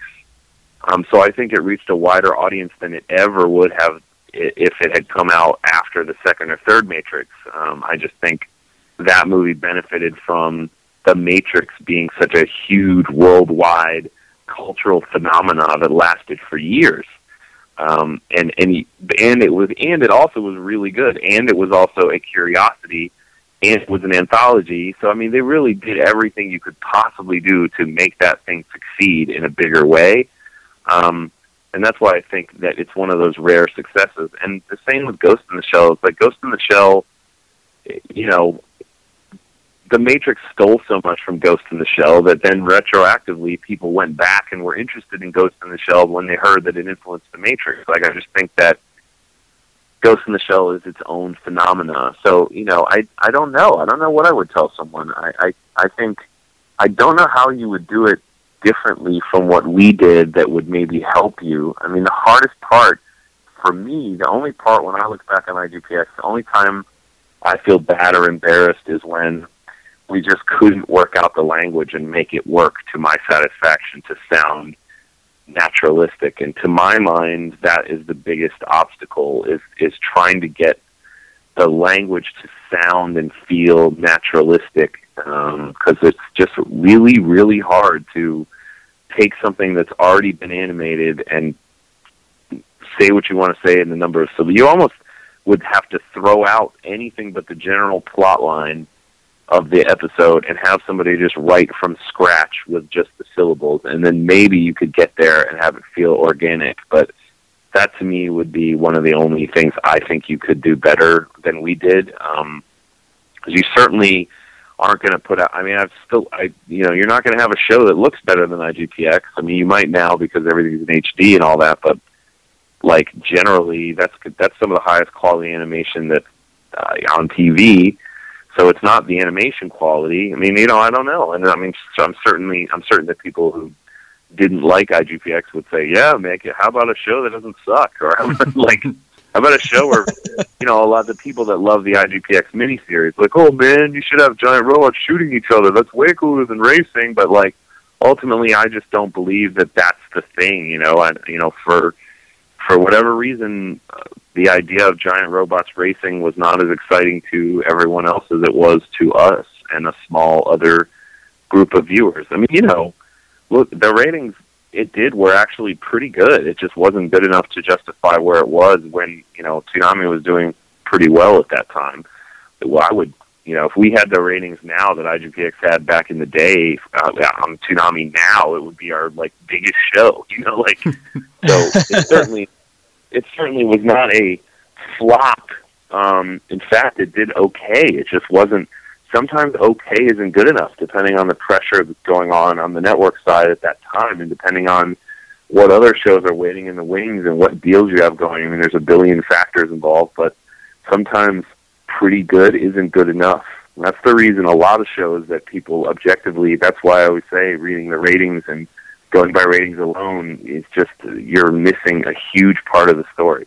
There are plenty of shows that whose ratings aren't that bad who get canceled for all kinds of other reasons. How much the show costs versus how much they're making from ad revenue. There's any number of complex reasons shows get canceled and ratings are not the sole driver. So, not to say that IGPX was not a quote-unquote failure, because, ratings-wise, it certainly did not justify itself staying on Toonami until the end of its run. But I don't know what you could have done better other than the writing thing. I think we cast great actors. I think we had great music. I think we had a beautiful-looking show. So either I would say, don't make it about giant racing robots, or find better writers than me, which I'm certain either of those could probably be easy to fix. And I wouldn't say this about IGPX, but I would say this about Halo Legends and Mass Effect. The production IG that worked on the Mass Effect movie is not the production IG that worked on Ghost in the Shell. I don't know who directed Mass Effect, and with something like Animatrix, they had the best directors they could get. Like, they had Shinichiro Watanabe, Sure. They had Maharu Maeda, like all these people who have worked on like Cowboy Bebop and Blue Sub 6 and all these awesome, amazing things. And then, I think IGPX also had that pedigree as well with Hongo, but with Mass Effect, I feel like production IG just didn't care enough, maybe, and didn't. I don't know. I mean, I haven't seen it. I've only read reviews of that because I am a Mass Effect fan, but I honestly don't usually buy the side story stuff. And I checked out the Dead Space anime. I mean, it's pretty rare that I'm usually somewhat skeptical of those, even if I shouldn't be. It's just sort of my nature. So, right. And I was too of Mass Effect. And to be fair, it's pretty good. Like I reviewed it, and it's a genuinely fine movie, and the ending is great. But part of me is just like, it feels so generic at times, and it's just like, man, if only this director had directed the whole movie, like the ending, it would have been amazing. Right. Or if we had gotten, Mamoto Oshii or somebody who knows how to direct this kind of stuff. Well, a lot of that just depends on the company who's commissioning the work too. I mean, that you can offer that kind of thing, but maybe the people who are bringing you the work don't want you messing with their IP that much. They want you to firmly play by some established rules, And certainly one thing with the Animatrix, I know for a fact from knowing the people who worked on it, is that, the Wachowskis told them, do whatever you want. They didn't tell them, you have to do this, it has to be this, it has to revolve around this storyline. They literally said, we love your work, do whatever you want within our universe. So, I mean, that's the only way to do it. And that's not often the way it's done. Now, with IGPX having a second chance on Toonami, do you think it has a better chance this time doing well in the ratings? Obviously, it's a different time slot, but...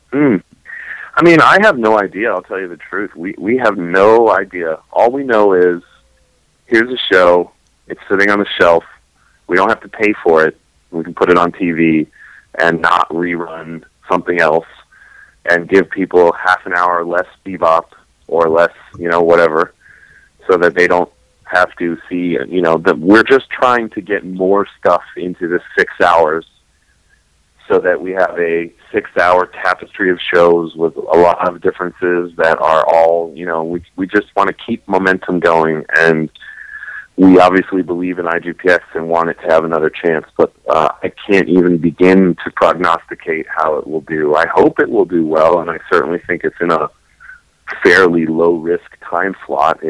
We didn't want it to air too late, but we certainly couldn't justify it airing earlier than where it's going to, so we put it up as early as we could. That made sense. And if it does gangbusters, it could move. There's always adjustments. But my hope is it does as well as everything else that's been in that slot, if not a little better. That's my hope. We'll see what happens. If it does really poorly, we'll push it later like we've done before with other shows. But I think... I have a good feeling because I know that over the years many people have reached out to me about the show, and I know that, I'm sure that's a small minority of people, but those people like yourself, have thankfully talked to their friends about it, and, hopefully a lot of people will tune in and check it out, and hopefully they won't be put off by how clunky the first couple episodes are, so we really get in our groove.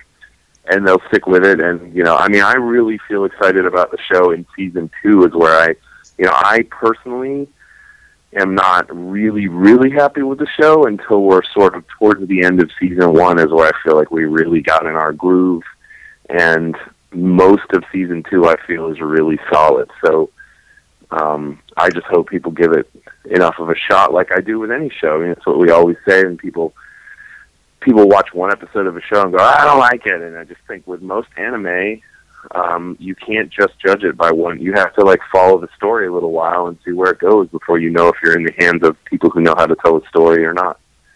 I can't tell you how many people hit us up about Erica 7 and just, complaining about the show. And now a lot of those same people have hit us back up and said, sorry, I got to tell you, I was wrong. I thought this show was really boring and lame, and now that I've stuck with it, it's amazing. So it's just, I hope people are patient enough to let it reveal itself, but I have no clue how it's going to do.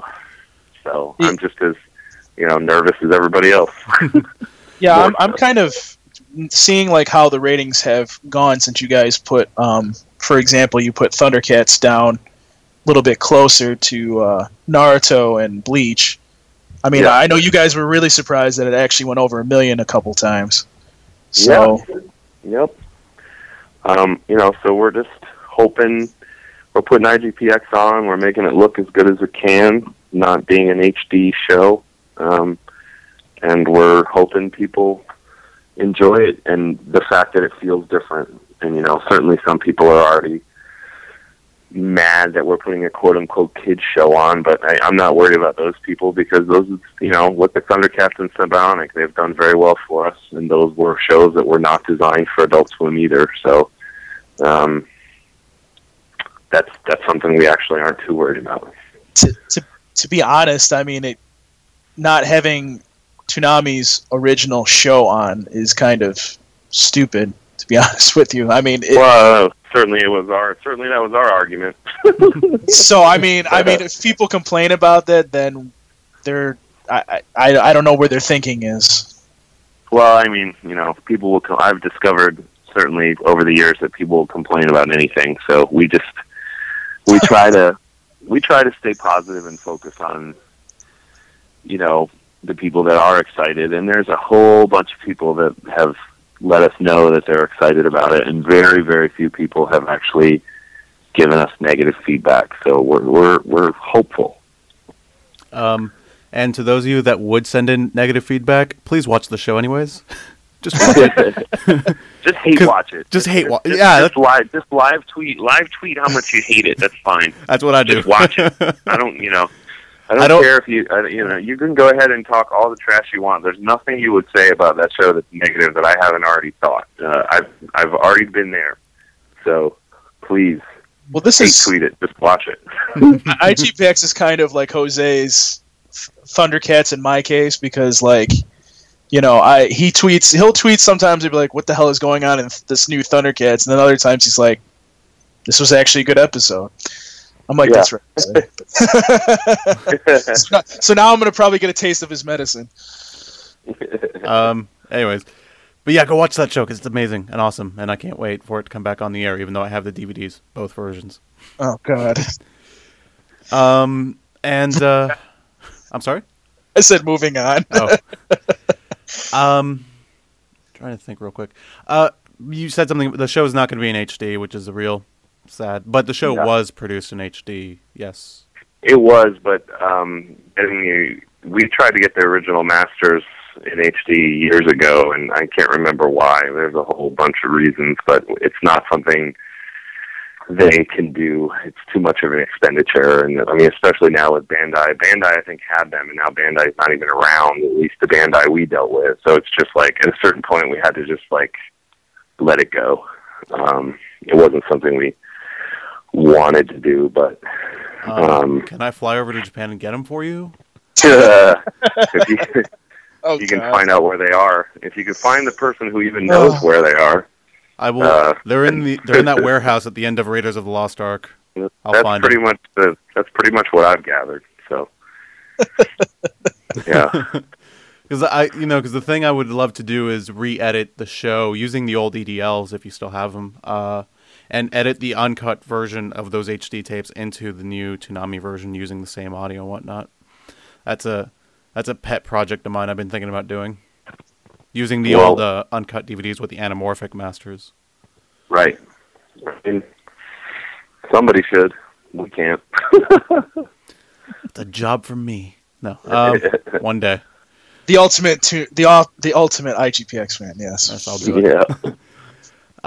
But anyways, before I nerd rage anymore about how much I want to do stuff, I think this is our last question. What should fans know about the show before diving in, and any final thoughts about the legacy of the show? What should fans know? That it's awesome, but besides that, they should know that it is not a typical anime because it's a co-production. It's got I would say it's got a very different sort of approach to story. They should definitely know it's fundamentally a sports anime. That's definitely what they need to know. It is not an action anime as much as it's a sports anime. There's certainly tons of action, but I think if you were to say, what show is IGPX like, I would think of shows like Captain Tsubasa, shows like Slam Dunk. It's a lot about sports, and it's a lot about the idea of teamwork and the idea of learning to be a part of a larger group and learning to be about more than yourself. And the virtues of, and I'm not even a sports guy, by the way, just so everyone's clear, I'm not a sports guy. I pretty much am into everything else, but I'm not really into sports. But I still appreciate the values of sports, you know, their core values, the values of teamwork and selflessness and human achievement and trying to be the best you can possibly be, and the actual moment where you watch athletes at the highest levels where they've reached a place that's almost otherworldly. They're so good at one thing. The idea of honing yourself until, you know, it's very zen, you know, until there's really less of yourself and you're just what you're doing at that moment. That, I think, is interesting to me, and that's the kind of thing we explore in the show. We explore Takashi in particular grappling with his ego and learning how to persevere through, you know, all kinds of issues, but really learning how to get out of his own way and become a great athlete. And that's what the core of the show is about. So people will either love that or hate it, but it's definitely not your normal action cartoon where the guy is waiting to charge up his special attack and then destroy half of a town, which is also, by the way, totally awesome and I'm totally into. This is a different kind of smaller idea, but just with giant robots. And chicks dig love giant robots, so we're okay. Yep. And there's still tons of ass kicking. It's got something for everyone. And well, that's what the fans should know. But any final thoughts about the legacy of the show itself, or you know? I don't know. I don't really know. I wish I could say something, but I don't know that the show has a legacy. I mean, it got, you know, it barely made it off the air. It barely made it back.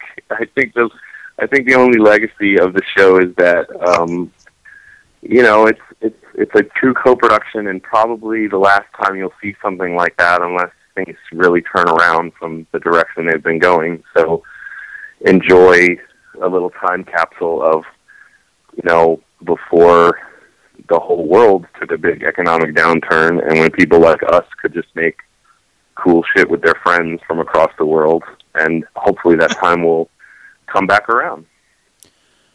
All right, and our last question is, where's DBZ? We're totally joking. No, we're not going to get into that. Please. It's just that we've had you on the air about 3 times now, and we've asked that question every time. So it'd be weird if I didn't ask it. No, I understand, and I'm still not. No, we're just going to ask you. We're just going to ask you 50 questions off the air. No, I'm kidding. But literally, thank you for coming back on the show. We interviewed you, like I said, a month ago, so thanks for coming back so soon. It means a lot. This one was really, it meant a lot to me personally because I am such a big fan of the show that you came on.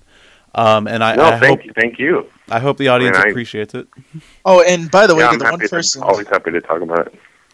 Sorry about that. Okay. For the one person that complained to us about why haven't you talked about IGPX yet, this is why. Yeah, we've avoided talking about it a lot on the air. We're like, all right, well, we're going to do a whole episode dedicated to it. So Well, I really appreciate it, and I really, you know, I'm happy to always happy to talk about IGPX, and I'm just thankful that anyone still cares, and thank you guys for having me on and doing this, because, you know, hopefully some people will listen to it that might be on the fence, and they'll give the show a shot, which is really all we ask. And we're fingers crossed. We're hoping it does well. We hope next week is a big week for us. So, April 27th, 2 a.m. Watch it. Free plug. Get your Mountain Dew. And I will pass it back to the podcast. Thank you, Jason. Thanks, guys. Go for it, go 会にゴールを目指せ明日に向かって走り抜け愛から愛つだ愛言葉は信じたやつが生き残るだけ Showtime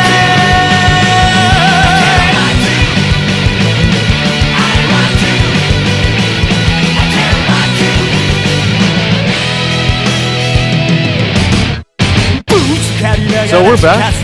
Thanks, Jason, for coming on the show. And I guess we're just going to go ahead and sign off. Unless we've got some things to talk about before we go. I do. We do have to talk about Jim being... Hello, Jim. You can talk. Yes. Okay, so it has been done. I have officially been named as press for Anime Boston 2013. So, yay! I won't be joining you. Nobody Sadly. will be. I'll be flying solo at this convention. But I could come close to Boston. I could come to Boston if I wanted to, but maybe. Wow, way to be a supportive guy. Like, I could, if I wanted to, but no. Boston doesn't no, I'm want way you there, too Paul. busy. I'm way too busy. But anyway, the plan is to get as many interviews as possible. Now, unlike Jose, I don't have anything fancy regarding regarding video cameras or anything like that. Unless you want to count my laptop cam, which would be incredibly to use. So I'm not going to use that. Instead, it's going to be all audio interviews. And shut up, Paul. And I heard you laughing in the background, you piece of shit. Talking to me. What are you talking about? I would never laugh at you. Now, about these audio interviews, we don't know if we're actually going to put them in the podcast or they're going to be their separate own thing. And it also kind of depends on the audio quality on some of these. Because if they don't sound good, we might just transcribe them instead. And, Yes. Print the interview out so you guys can hear them or read them. Exactly. So, the folks I'm going to try and get are the Ayers brothers. I want to get them together if at all possible. I think having that group dynamic would actually be really good. Also, I'd like to get Kari Walgren, Stephanie Shea. I'd like to get Jeremy Lay and Bryce Papenbrook together to talk about Sword Art Online together, because they're Kirito and Asuna. And it's an extreme outside shot, but I would love to get Shinichi Watanabe on it as well. So Director of Tenchimuyo GXP. Could you please give me his autograph, Jim? And also director of Excel Saga, a far funnier show. Yes. I feel like Tenchimuyo GXP is that show he just didn't try on. Supposedly, Why do you talk about Tenchi like this, man, in front of me? Supposedly, the entire show got retconned, and Nabeshin has since disowned it. So, Really? I don't know. I don't know how true that is, but according to a tweet I got last night, supposedly Nabeshin has buried it. So, Wow. yeah. And Nabeshin, I mean, I love the dude. He's a funny guy, and he does he's some really hilarious. funny stuff. But wow. I mean, I could never see him disowning a show. Every director has their misfires. Yeah. Rob Reiner had North. Oh, God. Oh, man, did I say that out loud? Damn. By the way, not to be confused with Shinichiro Watanabe. No, Totally different people. I could not get. I don't know if I could ever get Shinichiro Watanabe, but Shinichi Watanabe is the guy with the afro and the Lupin the Third's red jacket, and the really, he makes a lot of really, really funny stuff. So Marry my Daikon brothers. exactly, which I also have. Touch my Daikon. So, But yes, that's what I'm going to try and do. Of course, I'll have a lot of pictures of cosplay and all sorts of stuff like that. And, all in all, I'm going to, have as good a time as possible with this. But the focus is getting the interviews out there for you guys and trying to get them in as nice, try to get them as, nice as possible. And I'd like to make them, extras and, all sorts of good stuff, for you guys. So that's the plan. Hopefully it follows through. And hopefully that, I still have time to enjoy the rest of the convention as well, which would be really, really nice. And next week, we're going to be back to regular show. It's going to be just a pretty fun regular show, I think. We're going to talk the new look. We're going to talk IGPX. We're going to talk whatever. But really, I think it's going to be primarily the new look. The Tom 5, the Absolution, the bumps, the bumpers, the bump knots. Whatever. We're going to talk And more about it all. bitching about the rails drinking. And more bitching about GXP, but also rejoicing about the fact that it's almost over. Yep. And special guest Jason DeMarco. He's going to be our guest for the next 6 months. He's going to come on the show every week. We will never not have Jason DeMarco on the show. You know, at first we could never get him, but now we can't get him to stop coming on the show. Hey, We Jose. can't get rid of him now. No. You realize he has your phone number too, right? I know, of course. I'm glad he does. That would be funny. He calls you. I'm going to kill you. No, well, actually, I do hope he actually calls me to tell me about the beginning of the show. We'd also like to thank Steve Bloom for donating his time to the podcast and getting us a new clean intro. He did this out of the kindness of his heart, but we also donated $100 to his charity for Jerry Gelb. If you want to donate and get your own little voiceover, just like we did, please donate $100 to Jerry Gelb. You can find the URL at tinyurl.com/JERRYGELB. That's tinyurl.com/Jerry Gelb. He needs the surgery, guys, so donate whatever you can, even if it's not to get the voiceover thingy, but donate whatever you can and help Jerry Gelb out. He's very well respected in the industry and a voice actor who desperately needs your help, so please do whatever you can. And thank you. And we will. And by the way, we will get back to doing the Toonami talk back and the Tumblr questions. There's a lot of Tumblr questions, but because we've been busy with MomoCon and everything else, we haven't been able to answer some of those. So hopefully we'll talk about those. Yeah, we'll talk about those next week. We'll get some more in. We definitely want to hear from you guys after you watch next week's Toonami. We want to hear from you guys what you think of the new look, what you think of the new Absolution, the new Tom. You know, just let us know. Tell us, hashtag Toonami Talkback. And you can also do it on the Tumblr as well. Just let us know. We'll read them, and we'll go from there. But please be respectful about your stuff too, because we won't read it if it's just crappy. I will. Hey, they will send me after you. I'll get y'all ass. If you want to be as disrespectful as possible to me, I'll read it on the air. Feel free. And then Darrell will cuss you out. I'm kidding. I would never read it on the air. So then it just hurts my feelings. Oh, I'm sorry. I have enough emails.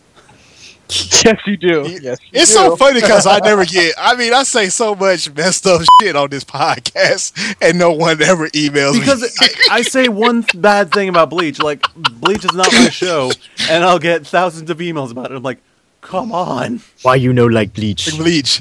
And they're starting to show up on my Tumblr too. I wrote a pretty long paragraph, or actually essay, explaining why I don't like Bleach and why that's okay, and stop bitching about it. To your credit, I I've have gotten to say, 6 more times and I just say the this. same question.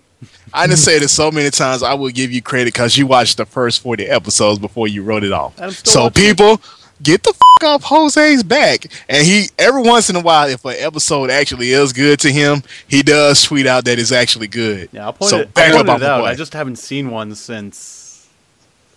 You've been in my moonshine because you forgot. Yes, it's the one last night. No, definitely not that one. Hey, Terrell, is the red dot on his forehead right now? Yeah, it pretty much is. He's gonna be talking to Wait, Sid. shut up. Give me a minute.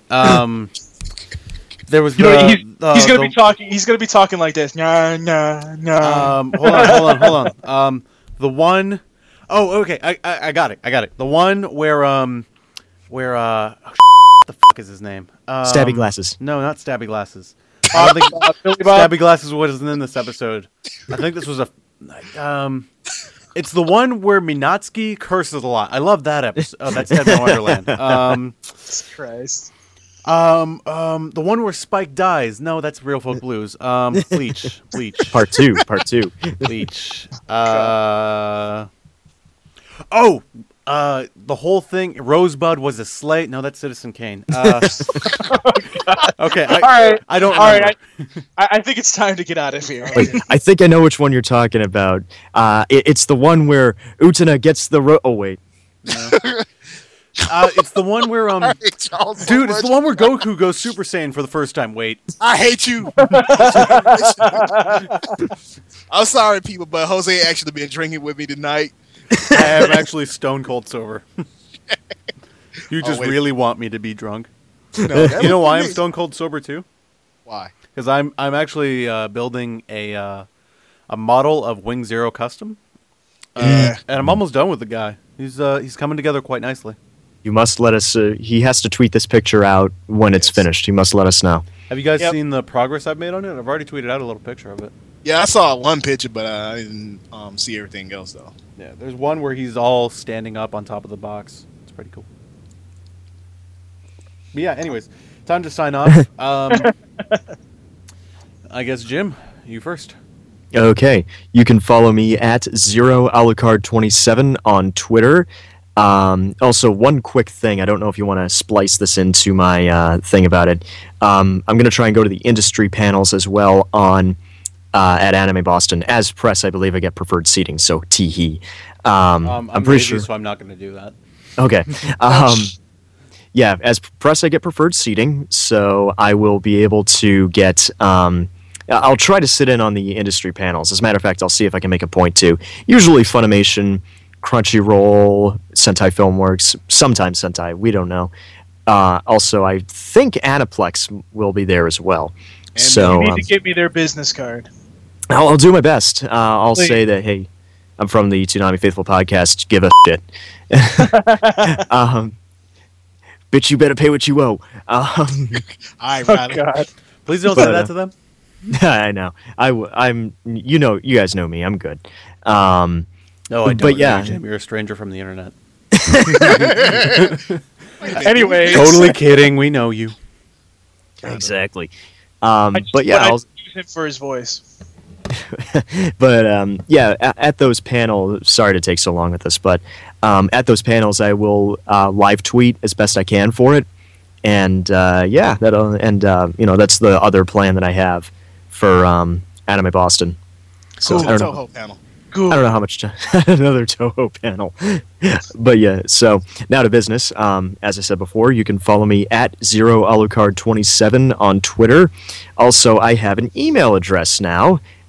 Jim Nelson at ToonamiFaithful.com. JIMNELSON at ToonamiFaithful.com. Feel free to send me your messages, your love mail, your hate mail, but mostly fawn over my voice because I all know that you guys love it. Everybody. Especially me. Yes, exactly. Paul's my biggest fan. Yep. I cream my pants every time I hear it. But anyways, Terrell. Yeah, you can follow me at ukami_samurai7 at twitter.com, or you can email me all the hate mail that you're supposed to send Jose at Darrell Maddox at ToonamiFaithful.com. Hi, everybody. My name is Jose Argumedo. Welcome to the Toonami Faithful podcast. Hi, Jose. Hi, Jose. I know. Anyways, you all can follow me at JEARGUMEDO at twitter.com. You can also find me on Tumblr if you want to tumble with me.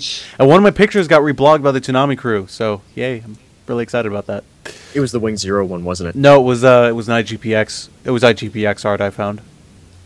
Oh, cool. Why aren't you special? I am fucking special. Leave me alone. Special ed. Yeah, I am. My name's not Ed, though. I don't get it. Anyways, you can find my Tumblr at JEARGUMEDO.tumblr.com.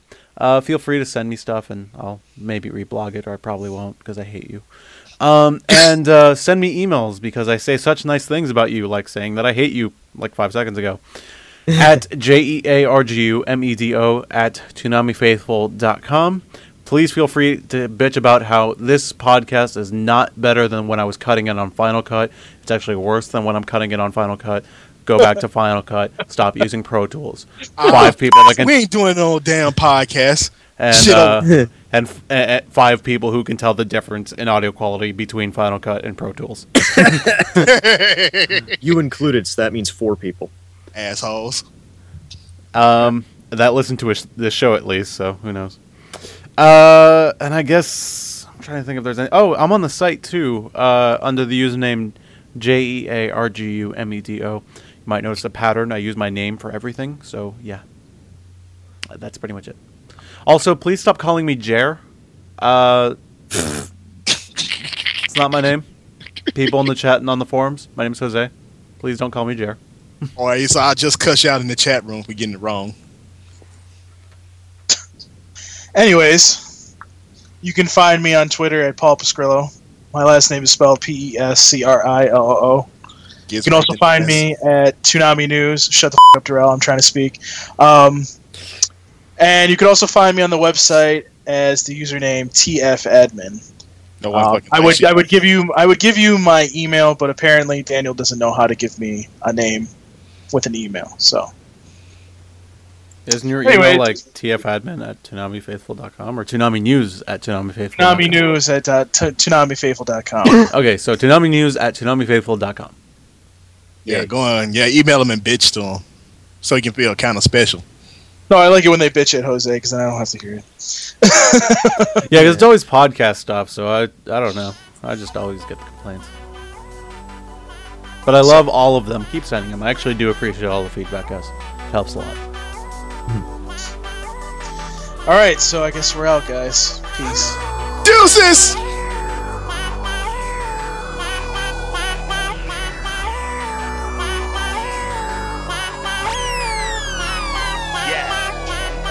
Go ahead and call me Rookie of the Year.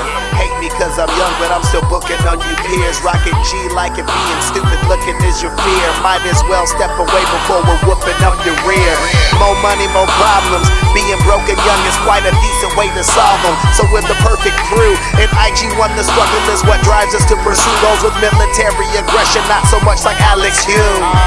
And I'm so jacked. Life's tough and I know that. Victory is so sweet, everybody wanna hate on us like we stole that. Set these max in the speed mode and we burn it up, yo, whole track. Treat number 3 like it's no lap. Beat my machine, that's so crap. Winning is the only thing. Step to me, get egged like an aubergine. Competitors are being owned by youth, call them Satomi team. I may not look like a boss, but those eyes stay glued to me like Eugene. Keep watching while I fulfill all these losers' dreams. My team is so on, we hit the track, we blow balls, we glance back, say so long. Youth with all hope, go on this race, all we have, so your team's about to get so long.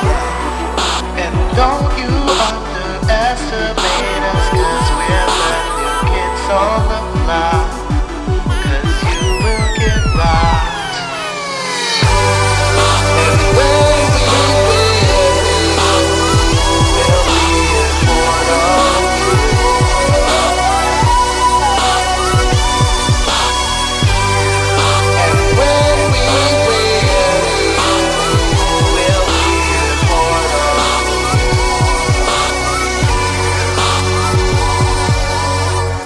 I might be the LeBron of the Grand Prix. Small forward that these other players can't beat. Got a little cutie holding it down in midfield. Plus I got a bad Puerto Rican in the back seat. She plays some mad D. Please don't be thinking you still have an overwhelming power in this race, that's jam speed. And I'm not down with that, I'm pushing down the throttle. Thinking about how they said we couldn't before my G-force makes a wobble. They stay trying to throw me off my course. Fail to apply the proper force, so I incorporate that torque. Independent thinking is what Andre would enforce. So I have them spinning, picking off the track, I own this sport. Nice guy, but when it comes to winning, heart is cooler. Cybernetic emotions like my brain was fused with Lucas. With Ramsey on my squad, my game's constantly getting tuned up. I'm trying to be a champion, so I got no time for true love. Immortal. My team is so on, we hit the track, we blow balls, we glance back, say so long. Youth with all hope, go on this race, all we have, so your team's about to get so